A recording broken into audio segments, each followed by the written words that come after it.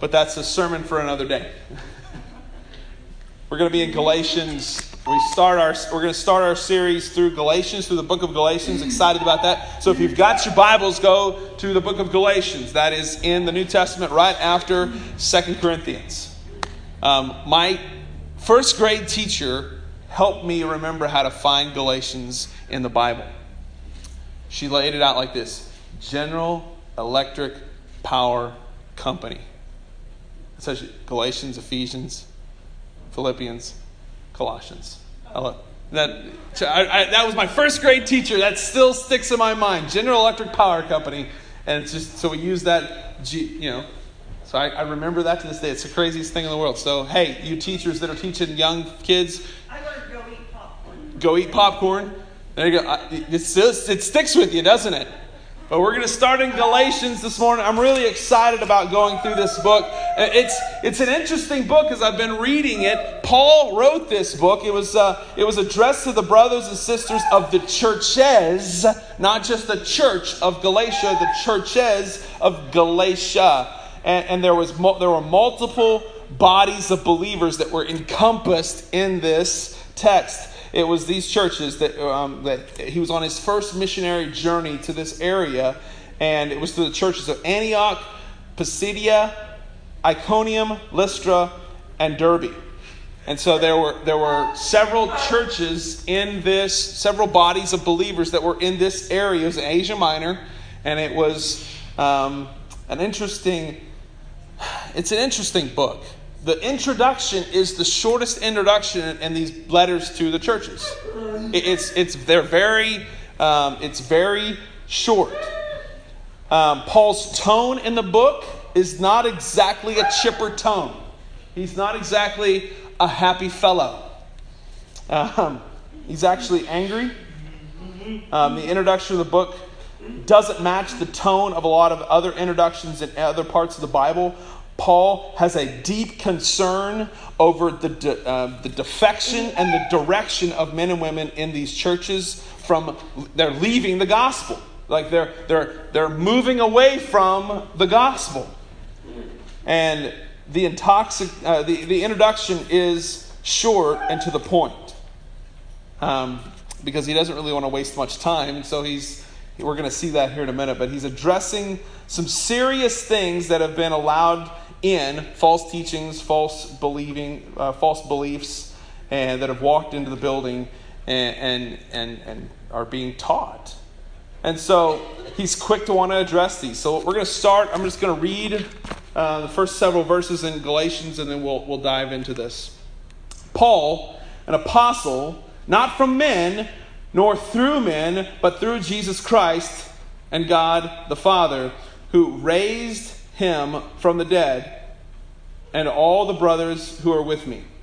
To the churches of Galatia, grace to you and peace from God our Father, the Lord Jesus Christ, who gives himself for our sins to deliver us from this present evil age, according to the will of our God and Father, to whom be glory forever and ever. Amen. So we're going to stop there, but we're going to keep going here in just a minute. But I want us to see just the first three verses. The central theme of Galatians is that we're saved by grace through faith alone. That is the theme, that is the anthem, that we're saved by grace through faith alone. And Paul defends this theology throughout the text. And so we see the first verse, Paul calls himself an apostle. One who's been, the word apostle just means one who's been commissioned, one who's been set apart, one who's been commissioned. So he's an apostle. Why is he an apostle? Because he has had an actual physical interaction with Jesus Christ himself. The only people that are allowed to have the title of apostle are people who have actually had physical interactions with Jesus Christ. So all of the disciples were called apostles because they had a ministry and interaction with Jesus Christ. Paul himself, if you remember in Acts, had an interaction with Jesus Christ himself. Jesus literally knocks him down, blinds him, and saves him. So he's had this interaction, and he calls himself Listen, and it wasn't, and a lot of people give themselves these titles. I see people on TBN and different religious channels that give themselves these titles of bishop and apostle and all these things. They give them, those are given by themselves, or their church gives them that title. Don't call me bishop, don't call me apostle, don't call me reverend. I don't like any of those titles. I'm a brother in Christ with you. Now, why? How can Paul say that he was an apostle? Read the text. Paul, an apostle, not from men. People didn't give it to me, nor through men, but through Jesus Christ, the God and Father, our Lord Jesus Christ, gives him this title of apostle. So he's been given these titles by the Lord Jesus Christ alone. So that's the first thing out of the gate that we see is not through men. No, men haven't given him his authority, his anything. All authority has been given to him by Jesus Christ alone. Period. And he's addressing the church in this text. If you read that, he says, to all the brothers who are with me, and to the churches of Galatia. So he is addressing not the lost world, he's addressing believers. He's addressing the church, brothers and sisters in the churches of Galatia. And so that's the second thing we say. Number 3, the introduction in verse 3 puts its foot on the throat of the Jewish legalistic works-based system. So the Jewish system was a very works-based. You've got to do something to appease God and get into God's favor. So Paul puts his foot on the throat of that doctrine in the introduction of this letter. He says, grace to you and peace. If salvation is by works, as some of these men in this time frame taught and believed, it could not be of grace. If there was works involved, there was no grace. James addresses that as well. You're saved by grace through faith alone. And if you could be saved by your works, there was no way you could have peace. If salvation is by works, it could not be of grace, and therefore there could be no peace. And since no one can truly, and this is the problematic issue with a works-based system. In a works-based system, you don't know if you've done enough to appease God. So therefore, in all actuality, you don't really have genuine, authentic Bible peace. You hope you've appeased God. Every other religion in the world, think of every other major religion, Judaism, Islam, Buddhism, Mormonism, you name it, Jehovah's Witnesses. Man, I hope I've done enough good to get into the favor of Jesus Christ. Or into the favor of God. I apologize, not Jesus. I hope I've done enough to get into the favor of my God. I hope I've done enough. That's the problem with a works-based salvation system, is that no one can truly know if they've done enough good. That's why Paul says, grace to you. Grace to you. And as a result of grace being meted out, and peace. And peace. That's the beauty of the gospel, is that we can have peace and know that we have peace. Not just hope. It's just, man, I hope I'm in a good standing with God. No, we have the confidence by the word of God that yes, you can and do have peace with the God of the universe because of who? Well, verse 4 and 5 tells us. Verse 4 and 5 introduces and tells us why we've been saved by grace. Jesus, who has given himself for our sins to deliver us from this present evil age. Now that's, listen, according to the will of our God and Father, whom be glory forever and ever. Amen. I love this. It says that Jesus Christ himself has given us. What has he done? He's given us forgiveness of our sins, and he's delivered us from this present evil age. Now that is good news in 2021. Amen? We're living in a present evil day. It is evil ever. It feels and seems dark all the way around us. I don't care who's in the White House. It doesn't matter. But here's what I can tell you. That Christ is on the throne. Amen?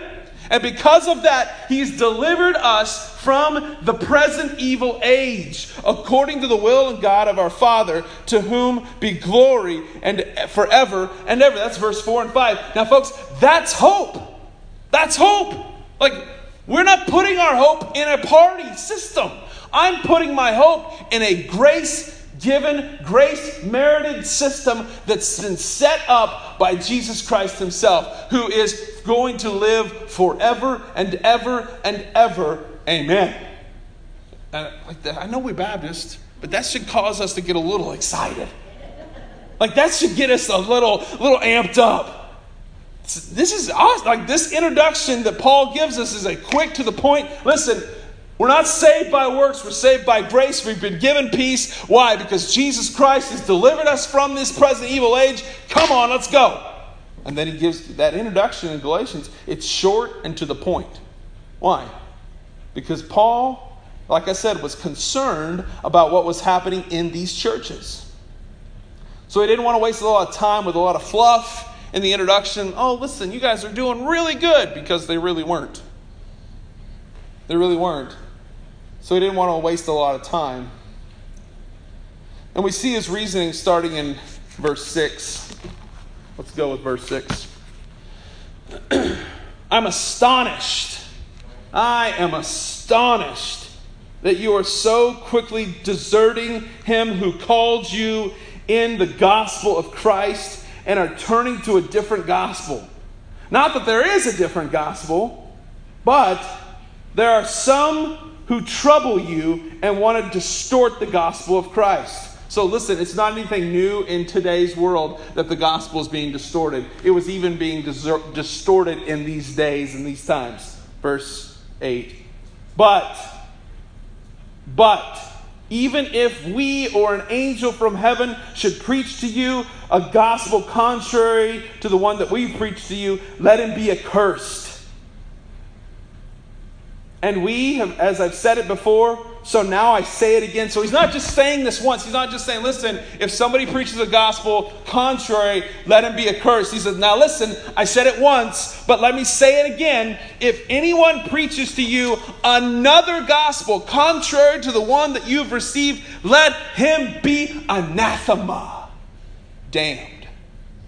That's some strong language. That's some strong language. If there's anyone teaching a gospel contrary than saved by grace through faith alone, let him be accursed. Let him be anathema. So if there's any church in the world right now that's teaching grace plus something else, that's a different gospel. If it's you're saved by grace but you're kept by works, that's another gospel. If you're saved by your works, that's another gospel. That's a false gospel. Paul uses the word astonished or shocked. He's trying to make them understand that he's disappointed in how fast folks have kicked the actual true biblical gospel to the curb for something that's different. Like, I get it, man. We're people. We're human beings. And human beings have an innate desire to want to do things on their own. And when we accomplish certain things, we like to boast in those things. That's human nature. That's human nature. But that's not the gospel. We don't boast in our goodness. We don't boast in what we've done. We boast in Christ alone.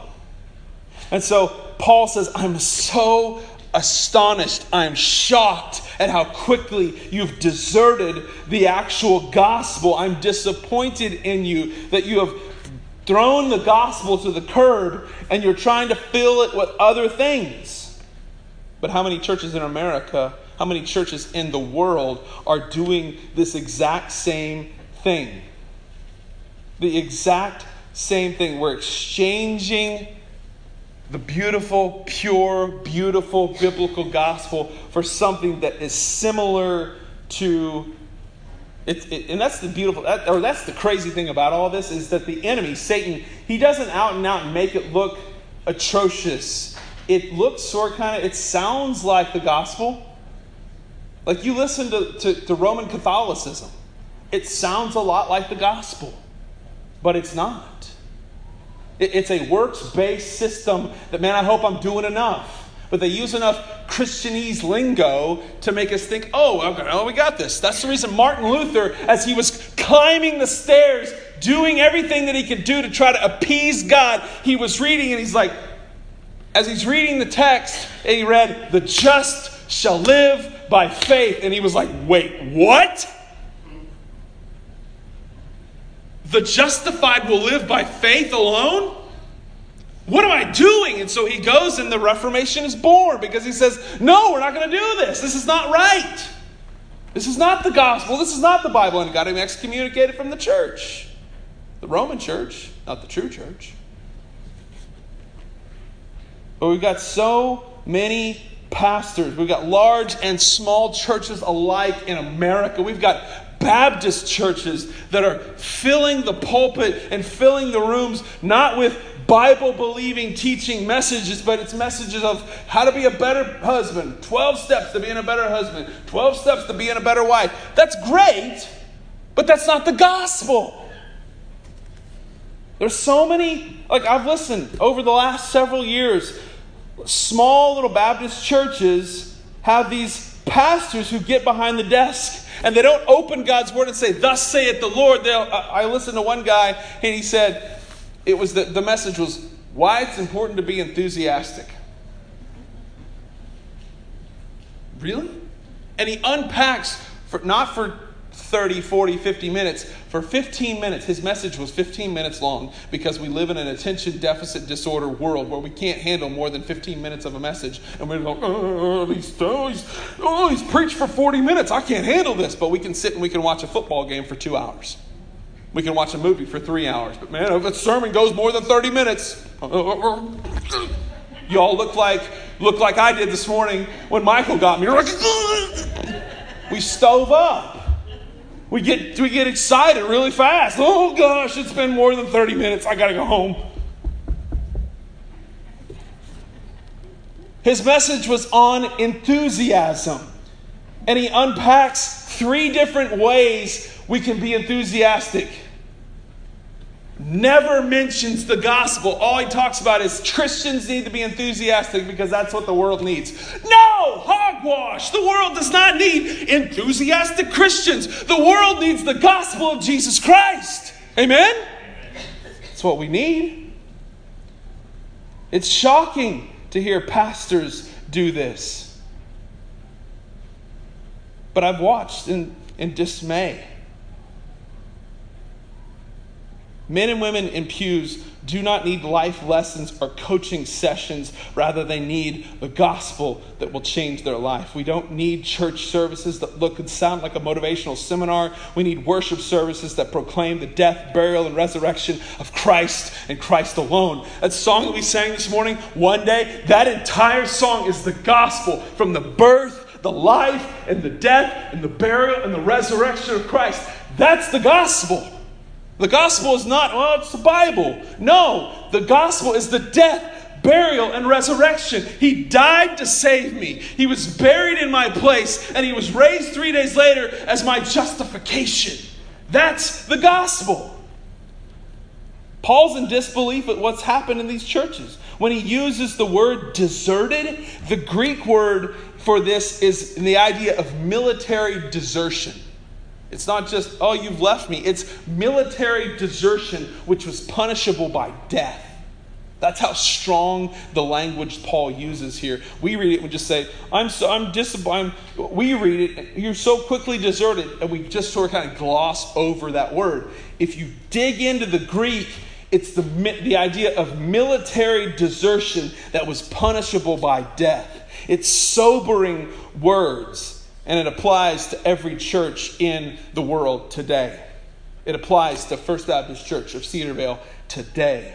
I think of Paul when he wrote in 2 Timothy chapter 2. He was writing to Timothy because Paul had gotten word that Timothy was wavering in his commitment to the gospel. And so he writes this letter to Paul writes this letter to Timothy, and he says, I charge you in the presence of God. So it's listen, brother, I'm coming as your older brother, and I'm trying to shake you awake. I charge you in the presence of God and of Christ Jesus, who is the judge of the living and the dead, and by his appearing and by his kingdom, preach the word. Preach the word.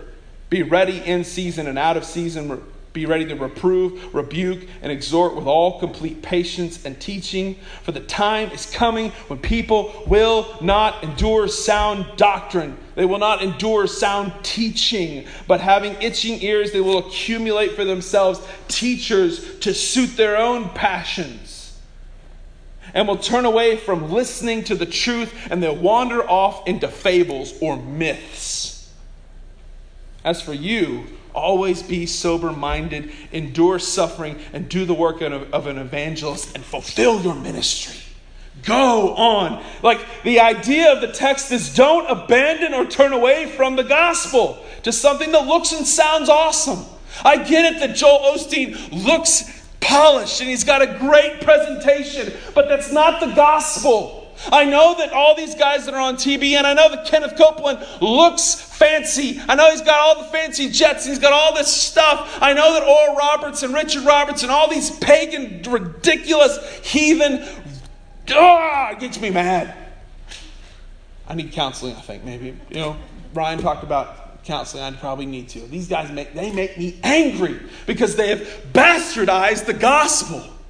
They've taken the pure, beautiful gospel and they've turned it into a, let me rub the genie and get my jet. Let me do what I need to do and get what I need to get. And hey, you can get that too if you just send your seed in. No, hogwash. That is hellish to the core. And Paul says, do not abandon this. Do not abandon the gospel for something that sounds good, because there's coming a day when it's going to happen. And guys, we're there. We're in the middle of it, and we've got thousands of people. We were in the bookstore yesterday. The boys and I went to Tulsa early, and we went to the bookstore, and we were walking through the bookstore, and I was in the religious section, and nothing was about Christ. It was all about how you could be a better you, how you could have a better this, a better that, a better life now, a better family, a better marriage, a better blah, blah, blah. None of it had anything to do with the gospel. But yet we're teaching that that's Christian. No, it's not. It's not. And he tells him, he says, I'm astonished that you've gone to a different gospel. Not that there is another one, but there are people that are trying to tell you that there is one. There are people today that are trying to tell you that this is the way. And I'm telling you it's not. There's only one way. His name is Jesus Christ. He's the way, the truth, and the life. And there's nobody that comes to the Father except through him. That's it. But so many people want to try to mix things up. They want to try to get this thing the way it looks. Please try, do this, go here. If you get baptized, then you can.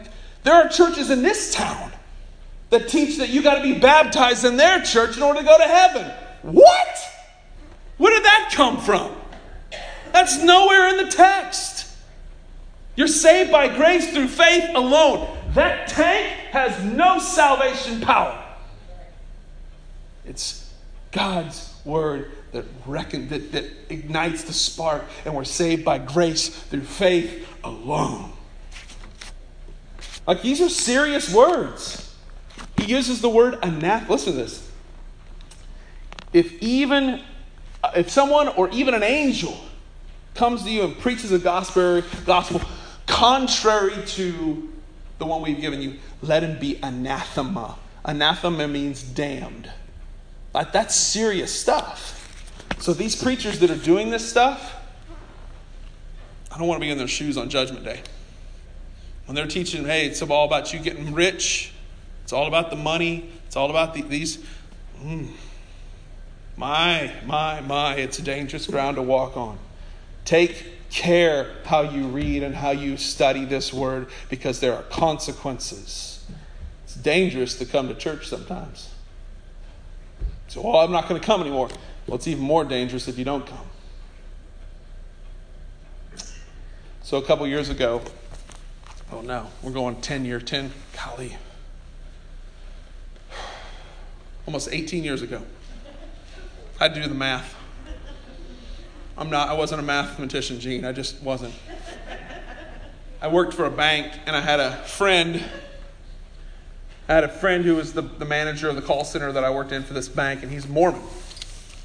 And I sat down with him, and we talked about this next part of the text, because there was an angel named Moroni that came to Joseph Smith and said all the other churches, all the other Bible stuff, all the other Bibles are false. This one's the only one that's real. And there was a golden tablet that was given to the angel from the angel Moroni, and he said this was a new gospel.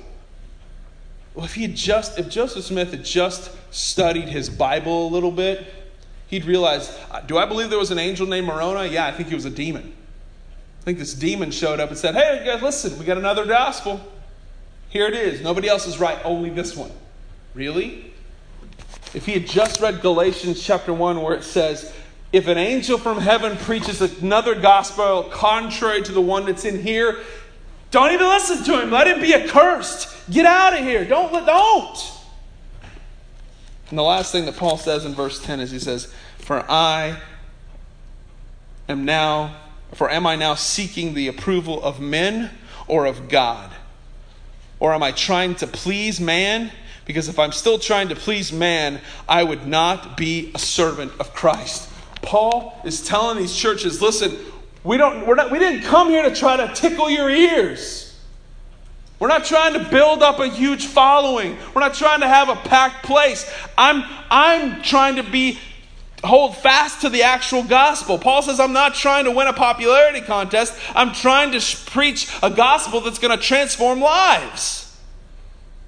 And so we've got to hold fast to the gospel. Jesus was in the same boat. Jesus was not in a popularity contest. He had him in the palm of his hand. He was feeding them by the tens of thousands. I mean, in every ministry book that's out there, Jesus did the exact opposite. He didn't try to appease and get. The young rich ruler came to Jesus and said, listen, how can I gain eternal life? If somebody rolled in here this morning and was like, listen, Pastor Caleb, how can I gain eternal life? And we'd be like, okay, there's a 12-step program. Let me get this out here. Let me get that. We'd start writing things out. Jesus just looks at them and says, why you call me good? There's nobody that's good but God. You want to follow me, you got to give away all your stuff and follow me. And he's like, oh, I don't like that. He wanted a gospel that was not the biblical gospel. He wanted something he could do so he could boast in himself because he was young and he was rich. And the Bible says he went away sorrowful. He was sad because, why?